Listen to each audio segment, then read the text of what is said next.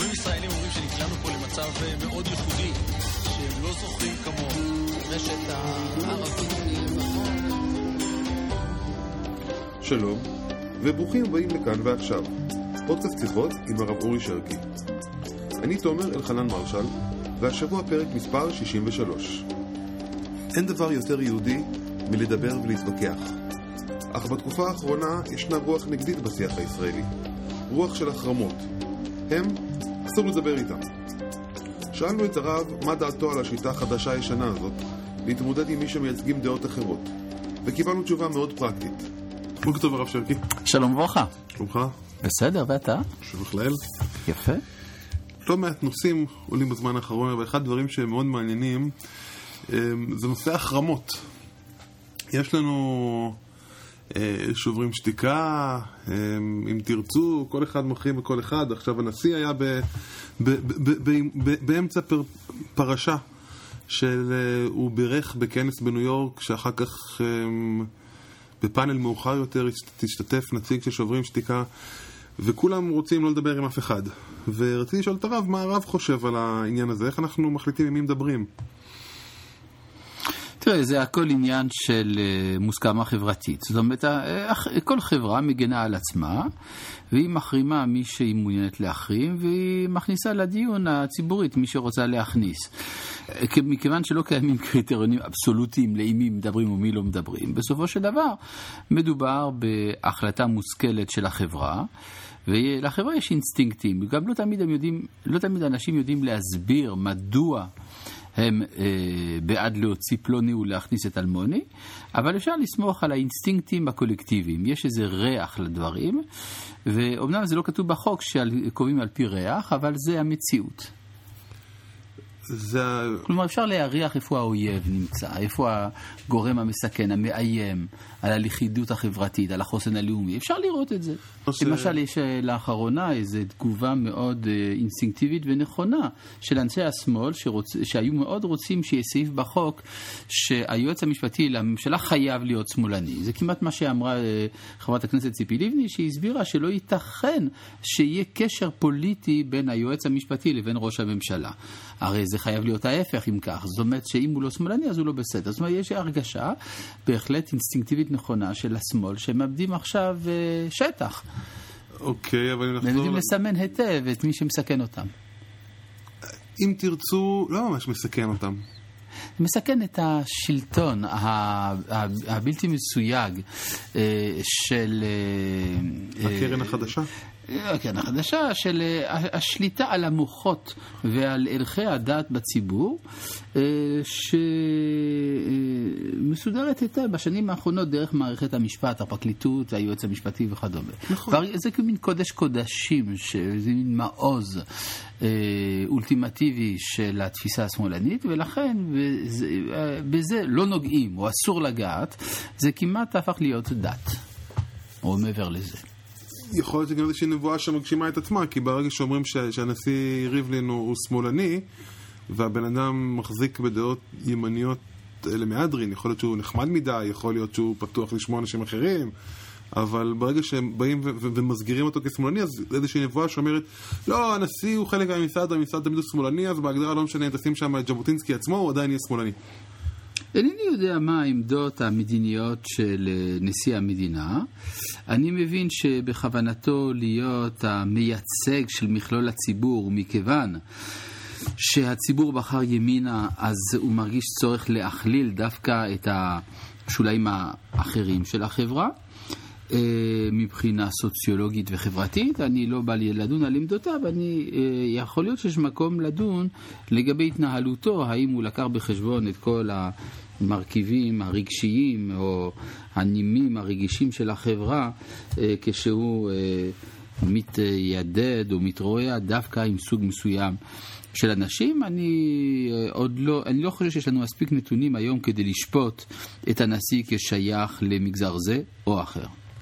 אוקיי, ואם נחזור לשאלה העקרונית של החרמות שהתחלנו איתה, יש דווקא ביהדות המושג הזה של חרם הוא מושג מאוד חזק, הוא מושג שחשבו עליו ודיברו עליו וחקרו אותו, אתה יודע. ועשו הרבה טעויות איתו. זאת אומרת, הייתי אומר ככה, שאומנם יש הלכות מפורשות על נידוי ועל חרם ועל כבוד תלמיד חכם וכולי, אבל בבחינת עת לעשות לשם את פירוט תורתך, אני חושב שמן הראוי היה לסגת ולהיות קצת עבריינים ביחס לחיוב להחרים. זאת אומרת, הרבה נזקים עשינו לעצמנו במשך הדורות בשימוש בחרמות. ייתכן שהיו תקופות היסטוריות שלא הייתה לנו ברירה, זאת הייתה הדרך שלנו להגן על עצמנו. היום השיח הציבורי דורש הכלה ושמיעה של הדעות של הזולת, של מי שעומד מולך, וכל זמן שלא התמודדת עם הטענה הרעיונית, הלוגית, הפילוסופית של היריב, בעצם אין לך שום סיכוי לנצחו, יהיו החרמות חזקים ככל שיהיו. אוקיי, נשמח לשמוע את זה יותר זה, אבל לפני זה, איזה טעויות היסטוריות יש בתחום של חרמות שאתה חושב שהן היו טעויות? הטעות ההיסטורית היא, נגיד, תרבות הפשקווילים, שבמקום לקדם את החברה היהודית להיות יותר, שקולה היא יותר נשמע, ותורת משה יותר נשמעת, זה גרם למין ביזיון התורה. אני זוכר תמיד הרב ציודה היה מציין את זה, שהמאבקים הקשים שהיו בגרמניה בין רב יעקב עמדן לבין רבי יונתן אייבשיץ, הם אלה שגרמו בסופו של דבר לירידת קרנה של התורה. מה הוא אומר? תן למי שלא. היה אז ויכוח חריף מסביב לקמאות שכתב רבי יונתן אייבשיץ, והוא אשם על ידי רבי יעקב עמדן שהקמאות האלה הן שבתאיות רחמנא ליצלן, ועל זה הייתה אחר כך היה מאבק מריר מאוד בין שני גדולי עולם אלה, שגלש גם לפסים אישיים, למפלגות וכדומה, ואחר כך הדבר הזה התרגם לתרבות של מחלוקות ביהדות האירופית, וייתכן גם מעבר לזה במשך השנים. בוא נדבר, ודאי שמעת על הגט מקליבה שבגללו שבגללו התפלגה גם היהדות הרבנית בגרמניה, בכל אירופה כולה בעצם. הגט מקליבה הוא סיפור מפורסם על גט שניתן כשאחד מרבני פרנקפורט טען שהגט ניתן על ידי מי שאיננו שפוי בדעתו ולכן הגט פסול. על זה נחלקו כל רבני אירופה, ובכללם הנודע ביהודה שהכשיר את הגט, ובסוף הייתה החלטה של קהילת פרנקפורט שהנודע ביהודה לא הוא ולא צאצאיו יוכלו לשמש ברבנות פרנקפורט. כאשר גם מוכרע בסוף שהגט כשר, אז שרפו בחצר של בית הכנסת של פרנקפורט את כל המסמכים הנוגעים לעדויות בקשר לגט הזה, כדי שלא יוכלו לבדוק את התקפות של ההחלטה של רבני פרנקפורט. הדבר הזה בסופו של דבר הביא ביזיון גדול ליהדות, ואנחנו רואים שבעידן המודרני הדברים האלה הצטרפו לשיפוט השלילי של התרבות החילונית, של העולם החילוני ביחס ליהדות. היום אנחנו זקוקים יותר לשמיעה של הדעות. אדרבה, ככל שדעה היא יותר אפיקורסית, יותר מקוממת, יש יותר להתמודד איתה ולהשיב עליה, או להכליל את הניצוצות הטובים שבה, ולא להסתפק בפסילה אישית של נושאיה. כי אם אתה פוסל את הנושא הדעה, בסופו של דבר, אז הדעה הזאת תופיע דרך מישהו אחר. לא ניצחת. כמו שהרב קוק אומר במאמר הדור, שמחלת הדור הרוחנית היא בראש ולא ביצר הרע. יש בראש הכוונה בחשיבה. יש לדור שאלות אמיתיות, והוא לא מוצא תמיד את המענה בממסד הדתי הקלאסי שעליו הוא גדל, ולכן הוא פורש מהממסד הזה. אז מה זה יעזור? שילחמו בכוח? זה לא עוזר כלום. צריך להביא את הדעות לידי דיון ושיח. זה מוביל יש שתי צדדים. דרך אחת, באמת אם חוזרים לסיפור הזה של ארגוני שמאל קיצוניים שמאמינים באמונה כזאת או אחרת, כאילו שזה הדרך הנכונה לתקן את המדינה, ואנחנו מרגישים ש... זה ברור שאם אתה מדבר באופן נקודתי על מלחמה נדרשת, אז ודאי שמוסדות השלטון זה תפקידם, גם לאחרים, גם לחוקק, גם להגן וכו'. אבל לחשוב שבזה פתרנו את הבעיה, זה ודאי לא נכון.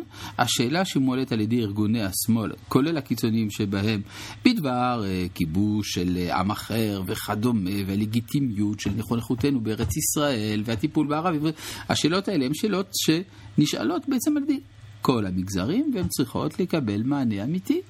ואי אפשר להתעלם, אלא שאנחנו בוודאי לא חייבים להסכים לדברים שהם בבחינת רדיפה של מדינת ישראל.